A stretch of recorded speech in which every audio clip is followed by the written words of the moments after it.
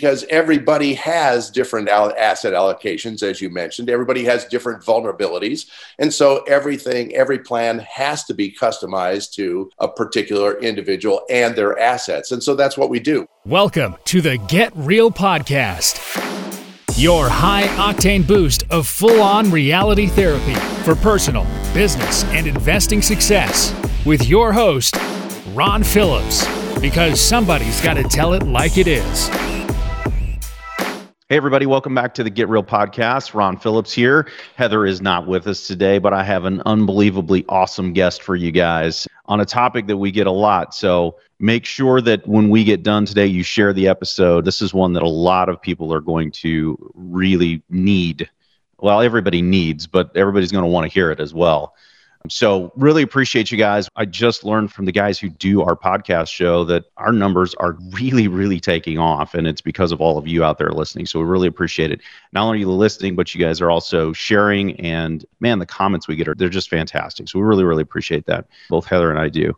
Today, though, I have a fantastic guest. Bob Bloom is with us. Welcome, Bob. It's good to be with you, Ron. How are you?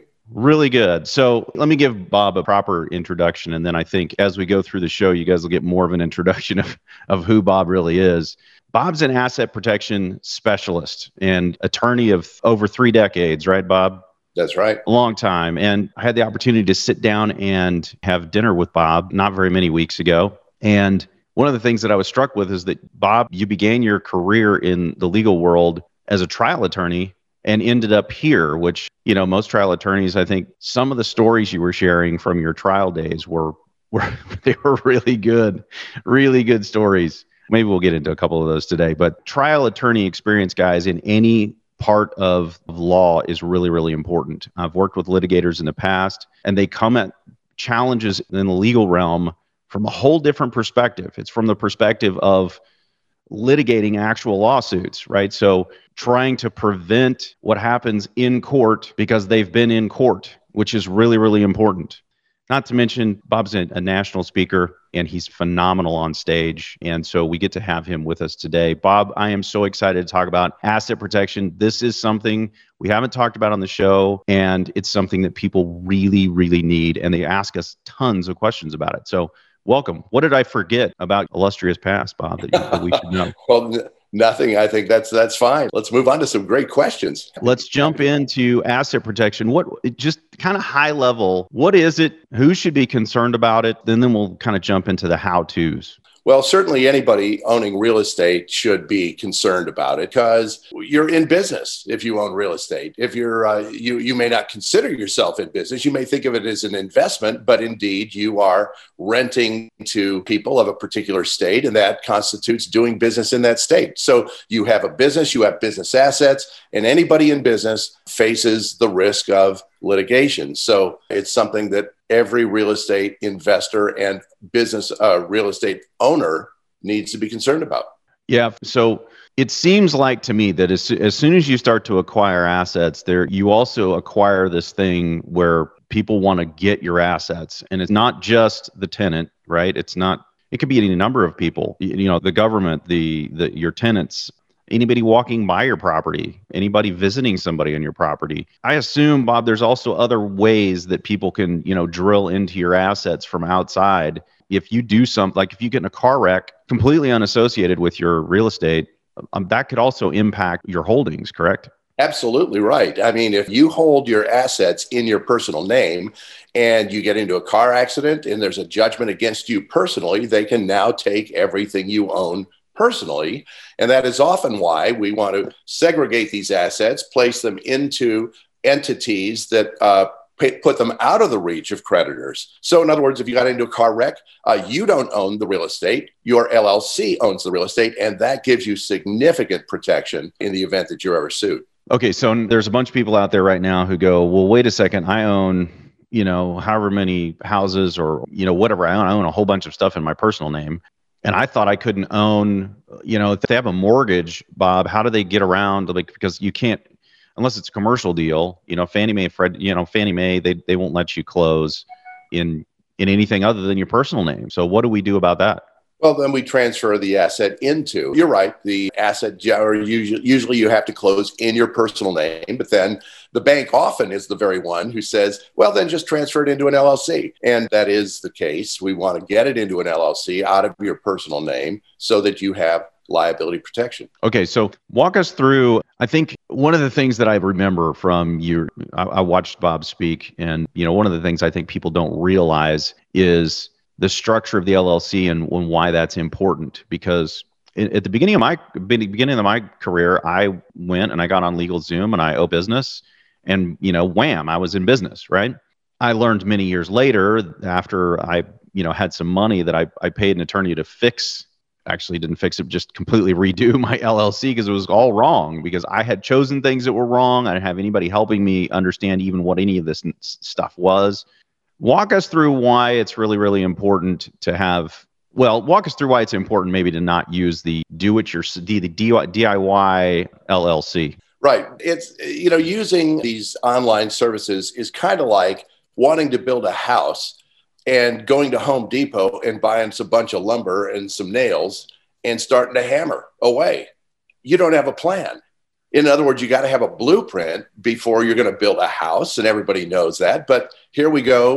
We think we're going to construct a protective entity around us and around our assets, and we don't have a plan. So we go to this online service, and they start asking questions. Do you want to be the manager? Or do you want to have this member managed? Well, I don't know. I guess I'll pick eeny, meeny, miny, that one. Okay. So testing game, we have a clear plan of what we want the LLC to do, what we want the LLC to own, where it's going to be. In other words, what state it's in, how we're going to structure this, what vulnerabilities we're trying to protect from. Unless we have that plan, going service really just is nothing more than a guessing game, and the likelihood you're ever going to get it right is very, very low.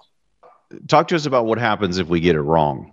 I mean, give us some examples of, because I have an LLC, and maybe I chose member managed, and maybe I chose manager managed. What difference does it make? Like, if I get those things wrong, why do I care? What difference does it make? Well, it makes a big, big difference, because from a tax standpoint, you choose the wrong one, member managed, manager managed, you're going to pay a 15.3% higher. If you get it wrong in other aspects of the structure, you're going to end up having an LLC that is basically a fake LLC. It's a worthless LLC. It's an LLC that as soon as you're challenged, the plaintiff's lawyer will rip up that LLC in court. He'll have the judge completely disregard the LLC, and then it's as if you didn't have an LLC at all, and they can still get at your personal assets, which will be those assets that were, or you thought were in the LLC, but are now, because there is no real LLC, back in your personal name and fully seizable in a lawsuit. So tell me,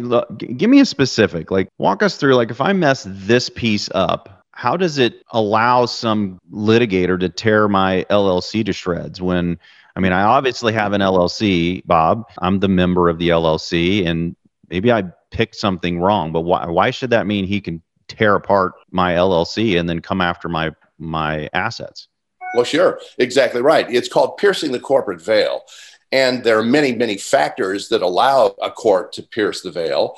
But basically, piercing the veil means that this protection that you thought you had with the LLC is going to be pierced. In other words, not protecting. It's as if, the enemy has breached the defensive wall, so to speak. And so now they have pierced the veil of the LLC for any number of many, many, many reasons. The LLC wasn't set up right. It wasn't taxed right. It wasn't operated correctly. It didn't have an EI. It didn't have a bank account. It didn't have the right structure. It didn't have protective language in the drafting of the LLC. It didn't have distribution terms on a pro rata basis. It didn't have mandatory or discretionary distribution drafted into the documents. Then what you've got is an LLC that you thought was going to protect you, but doesn't. And the court very, very often will disregard these LLCs that have been set up on a personal basis, often with no supporting documents, often with very inadequate supporting documents. By supporting documents, I mean operating agreements and minutes, resolutions, membership registries, capital contribution ledgers, all kinds of documents which we draft when we draft an LLC, about a dozen different documents. Yeah, man, okay, so that sounds really complicated. And I understand what you're talking about because I've been through a whole bunch of this stuff, and still I think I sent you over. I don't know how many. I mean, you are in the process of looking over mine as well. And I think one of the things too, as far as structure goes, is once you start to get, more than just a house over here and a house over here, but you've got some substantial assets to protect. And not necessarily the strategy changes, but it has to be augmented just a little bit. And we have a lot of people who listen to this show who are business owners and have significant amounts of assets, millions of dollars in assets they need to protect. And it can get kind of complicated. Mine's complicated. And as actually when I started to have my assistant pull it all together and send it over, I was like, oh my gosh, man, I have so many LLCs. I have things that I don't even know what to really do with. And that started to concern me a little bit, right? Because I have family limited partnerships, I have trusts, I have all of these things, and I'm not sure exactly how they all play together. So walk us through, like, why do I need all of those things? Do I need all of those things? Do the people listening need all of those things? Or do they just need a whole host of LLCs? How do we look at structuring something for someone who is a little bit more affluent and has substantial amounts of assets to be able to that need to be protected, Bob? What we really need, Ron, is an overall plan that makes sense for you in your particular business, particular time. So when I'm talking about a plan, I'm talking about a visual structure that you can look at and say, all right, that's my holding company. That's what it does. It owns these assets. Here's my other LLC over here. It does this. It holds title to my properties in Florida, for instance. It protects me from liability if there's a slip and fall on the property, if there's a guest of the property who gets injured. So many stories about guests coming over. There was a famous case, which there was a medical student, a really brilliant guy on his way to a great career. He had a party at his place, and he was on the balcony, leaned against the balcony. The wood on the balcony had rotted. He fell 3 stories off the balcony, broke his neck, ended up as a paraplegic, and his medical career at that minute was over. Just like that. Obviously, terrible accident. His parents sued the owner of the property. And that is a story that happens far, far too often. Different facts, same basic principles. Somebody is injured on the property. The owner of the property gets sued. So the point is, you really got to have a plan. Here's how it protects me. So we've got to have that very clear plan in mind for everybody. It's got to make sense. So as far as the plan goes, I think I recall one of the things that you mentioned that kind of caught my attention was I've seen a lot of people who do asset protection. They have a plan and they put you in the plan. It seemed like to me that when we were talking, one of the things that struck me that was, I think, really, really important was that because everyone's asset allocation is different, because people's businesses are different, the structure has to be different. When would I want to use, when I talk to you, like when would I want to use a family limited partnership? When would I want to use a trust? When would I want to use an LLC? Why would I want to use different structures or different entities, I guess I should say, in place of an LLC? Because we've been talking about LLCs, but why would I want to use these other entities? Are they important? Should I be using them? And what do they do? Well, on a very general level, Ron, LLCs are generally used to protect business assets. Family limited partnerships are generally used to protect personal assets. They're also used in syndications and other types of business venture and a number of investors. But also trusts are used generally to avoid probate. That's one type of trust. It's called a living trust. Other types of trusts, such as land trusts, are used to provide privacy and anonymity. They're used to transfer title. There are a number of uses. There are hundreds of types of trusts, of course. Each one has its own specific purpose. And so take these general principles and then arrange these entities in various ways to provide the kind of liability protection and goals that you're trying to achieve. Because everybody has different asset allocations, as you mentioned. Everybody has different vulnerabilities. And so every plan has to be customized to a particular individual and their assets. And so that's what we do. We listen carefully to who we're talking to, what their concerns are, what their age is, where they are in their portfolio acquisition, where they are in terms of concerns. Somebody with a lot of assets now is concerned about their legacy, maybe. Someone not with assets, but is in the building their assets as quickly as possible. So everybody's different. Every plan is going to be different as a result. How does a person know that they need to start putting together some structure? I've heard a lot of people out there who've talked about, and I actually have talked about it too. I've talked to some of my clients and I've said, hey, listen, a good insurance policy might be all you need. You might need to talk to somebody and just see, but at what point does it make financial sense to start putting together more of a structure? Because, LLCs cost money every year, that you have upkeep in those. They get complicated when you have a million of them, like I do. Just you forget about some of them you have. You have to pay an accountant to do taxes every year. I mean, at what level of assets should a person step over insurance and start actually doing some entity structure? Do you have any kind of a litmus test for when you should do that? Well, sure. And correct answer is right from the very beginning. If you're just beginning to purchase properties, you won't be able, for a corporation, to sign the contract as the buyer. And why would you want to? If you sign your name as the purchaser, you're a party to the contract. And if the other party to the contract thinks you didn't fulfill it, they have the right to sue personally for breach of contract. So even in the phase of acquiring a property, we want to be able to protect ourselves from potential litigation, potential liability right from the very beginning. We ought to have at least an entity that we can use to acquire properties. It's funny you should say that, because I just talked to a buddy of mine a couple of weeks ago who is in that very situation right now. He's not in litigation just yet, but the lawsuit's been threatened. I'm sure that it's coming, right? He hasn't been served with papers yet.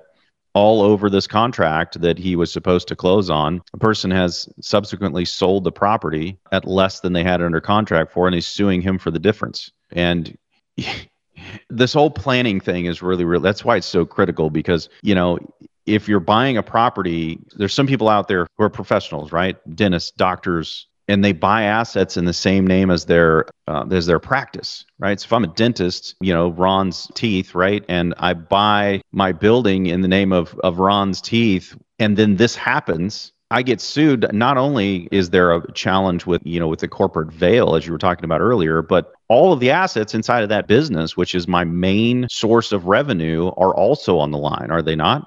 Absolutely right, which is why we would want their medical practice would be in one professional entity where we want to have possibly even the employees, but maybe not. Maybe there's another entity that has the employees. And why would that be? Because employees represent potential liability, wrongful termination, discrimination of this sort or another. And they represent potential, unemployment, et cetera. So often employees can be in one entity that becomes an operating entity. The medical practice or professional practice itself is in another entity. Maybe the equipment, if we have valuable equipment, can be in another entity. And then if we're acquiring, that can be another entity. Why? Because every one of these represents its own specific type of liability. And if we have everything grouped into just one entity, one of those, the liabilities, which minimizes the overall risk. Yeah. And this is why we had my accountant, my CPA on many shows ago. Same exact principle, right? There are reasons why you have each particular entity from a tax perspective, as you were talking about earlier, Bob, is, when you're talking about separating out machinery and things that are very valuable that also have a depreciable life that's different than the rest of the business, there are reasons why you would separate those things out in addition to the liabilities that you were just talking about. And it makes it really important to get the structure right from the beginning, because not only do you have the legal consequences, but you have the tax consequences as well, which can be brutal if you don't get them right. And man, this whole thing, it seems really, really complex. But again, it's kind of like in the real estate business, right? You can't beat a man at his own game, is what I've been told for a long, long time, right? You can't beat a man at his own game. If you're the new guy and the other guy's been playing the game for a long time, you're going to lose. That is why professionals are really, really important. It's unfortunate, Bob, but I didn't realize that when I started in business. And I think a lot of business owners are that way. We're head down just trying to make things happen. And then we look up one day and you hope that you didn't look up when you're getting sued. Well, I think that's right. And, it's important to focus on your portfolio, acquiring your properties. That's a very, very meaningful part of the business. It's what drives the business. But the way I like to put it is it's both offense and defense. In other words, when you're acquiring properties, you're trying to make money, that's offense. You got to have a defense that is going to protect you as you're doing that. And so, you think of playing for a while, then defense comes to the team. They're not the same players. Different offense, defense. That's why you have a team around you. You start out with somebody like you helping people acquire properties. You start out with an attorney. You start out with an accountant. Helping you get your ducks in a row before you get started, and having a plan for how this is going to go as we go forward. Okay, where am I going to be? What's it going to look like when I have 5 properties? What's it going to look like when I have 10 properties? What's it going to look like when I have 15 and 20 properties, and then beyond? So you want to be able to have, once again, that plan, that team behind you. They're the professionals. They know what they're doing. You go out, spend your time acquiring the properties. Yeah, I think it's really important what you just said. I want to make sure we don't skip over. We're talking about asset protection, but guys, you got to understand that the members of the team are really, really critical. I mean, I've talked about on the show my SEC attorney, who is different than my litigation attorney, who's different than the other attorneys in my life, right? I have 4 of them, including Bob. And it's the same thing with the CPAs, right? Well, a CPA is different than, a fractional CFO. They do different things. You need both of them on your team because they both specialize in something entirely different. And then there's the quality of each one of those individuals on your team. When you start out, maybe you can't afford the greatest players, right? When you've got a brand new team, maybe you can't afford Mahomes to be your quarterback. Maybe you just didn't get lucky in the draft. I don't know. But either way, right? Ultimately, you want the best people on your team. And if you can get them closer to the beginning of your team because you know other people, all the better, right? To be able to get the really A players on your team to be able to help you with both offense and defense. I think that was a really, really good solid analogy. Walk us through how this works, right? So, I could walk people through kind of how it worked with me, but walk us through this. Somebody calls up, Bob Bloom, and says, "Hey, I need a makeover. Like I don't know what I've got." That's pretty because this is the Get Real show. That's exactly what I did. I heard Bob at a mastermind group that I belong to, and I said, "Man, it's been several years since I've actually had anyone look at my stuff. I've just been what I just said, head down, plowing forward, scoring on offense." And I have some defense structured, Bob, but I think the plan that I set out with I've outgrown the plan big time. And because of that, and there hasn't really been much of a plan since, I've outgrown this plan that I had. And now that means I don't have one. So when someone comes to you, whether they're new or they're a complete mess like mine was, how does it look? What does it look like from an attorney's perspective when you get this, for lack of a better term? It's kind of like what I just did to Bob is kind of like when you see in the movies that the guy takes their box of receipts over to the CPA. That's in essence what I just did. I had my assistant send over a box worth of digital files from all my LLCs and trusts and limited partnerships and all of this stuff. And I said, here, can we sort this through? So where do people start, Bob? Well, we start with a conversation. We start with an appointment in which we talk with people. We listen very carefully to their business, we want to understand their business, what they're doing, what their goals are, not just where they are right now, but where they've been, where they're going. We want to understand, so for instance, somebody might say, I've got 20 properties and I'm done. Now I just need to know what to do from here. Somebody might say, I have 20 properties and I'm just getting going. No, my goal is in the next 5 years, I want to acquire 20 properties a year. Somebody may, the point is, it's important to understand that, to know the momentum they have them to understand, are we stopping? Are we starting? Where are we investing? What states are we investing in? We want to understand what your overall tax picture is looking like. In other words, we want to minimize the number of tax returns you're going to have to file. There are ways we can create these LLCs where we don't have to file any tax return. There may be states in which we want to file because the liability protection laws are much, much better than you might otherwise have.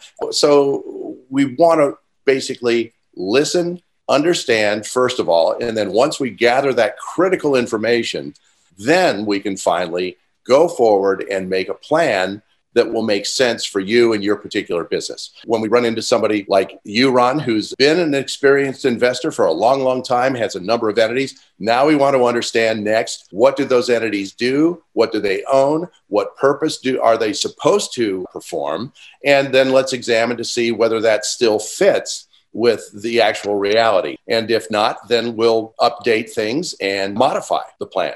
Nice.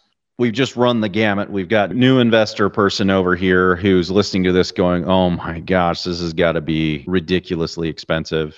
And then you've got, Ron with his complete, mess over here, and you got a box of files dumped on you and you got to sort through it. Obviously, there's a price difference, right, between the guy who's got a mess and a pretty sizable one at that, and someone who's just starting out. So new investors shouldn't feel like this should cost a small fortune to get done, right? Oh, of course. You're absolutely right. In fact, it'll be so much less expensive to get it done right from the start than to have to go and fix it afterwards. You run into Bob, so many problems. Stop, dude. You're making me a little ill right now. Bob just said, let me just translate that. Bob just said what Ron has done is going to cost a lot of money. And if you just do it right from the beginning, everybody, then you're going to be way better off than Ron. That's that. Just going to translate it for you. Maybe. I know. You're not. You've done a great job in the past of entity formation. The reality is this, though. Look, when we're 5 years old, our clothes fit. When we're 8 years old, they don't fit anymore. And we grow. Our portfolios grow. And so it's just a natural process of needing to update things over time. It's all it is. Guys, and I've harped on this in the past when we're talking about taxes and your CPA and making sure that if you're running a business and you're forward looking, that you're not just using a CPA, but you're also using a CFO, and that you do that on an annual basis so that you don't have problems. Well, this is also something that you need to look at on a more frequent basis than I have and than most people do, because it's that critical.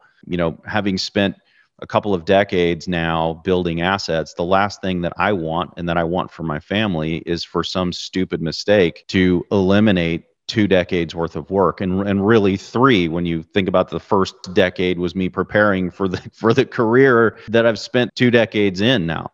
Nobody wants that. So if you guys are out there, and you're thinking, should I really do this? I think it's important that we all look at it and look forward, because 2 decades ago, if you'd asked me if I'd be here on a podcast talking to Bob Bloom and owning the amount of real estate that I own and several businesses, I would have told you you're crazy that would happen in 2 decades.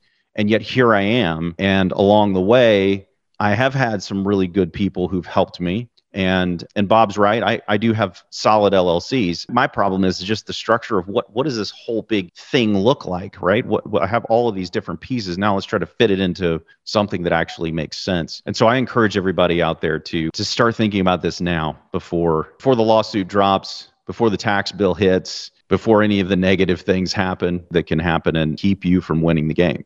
So Bob, if people on the show want to get a hold of you, obviously that you can email us, guys, info@rpcinvest.com, info@rpcinvest.com, invest@rpcinvest.com. Where's Heather? I don't know any of this stuff. I ask her every week. I should know by now. It's invest@rpcinvest.com. And you can find the show at getrealestatesuccess.com. Bob, any way people can connect with you where they can actually learn a little bit more about what you do and how you do it? Obviously, you can email in and we'll connect you guys. But where can they find you out there in the interweb? We have a website, assetdefenseteam.com. Once again, assetdefenseteam.com. info@assetdefenseteam.com. You're more than welcome to come to the website. You can reach us at info@assetdefenseteam.com. And if you'd like to make an appointment or have some questions answered, we're more than happy to do that. Awesome. Well, I know that this has been, it was really good for me to hear you speak it just reminded me of things that I kind of already knew and then I just needed to dial in one more time. I think it was really, really good for the audience because, we really haven't talked about this and, we're in our second year now. We should have hit this a lot earlier and a lot of people out there need to make sure that they get this taken care of. Bob is a really, really good asset for you guys. Thank you so much for being on the show and sharing so much of your knowledge and your 3 decades worth of experience with us. You're welcome, Ron. All right. Now, listen, everybody, as we do every single week, this week, I'm going to say get out there and make it happen, but get out there and make it happen. And what we're making happen this week is actually asset protection and getting our crap together so that we don't lose our assets. Let's play offense and defense. Till next time, guys, go make something happen. This has been the Get Real Podcast. To subscribe and for more information, including a list of all episodes, go to getrealestatesuccess.com.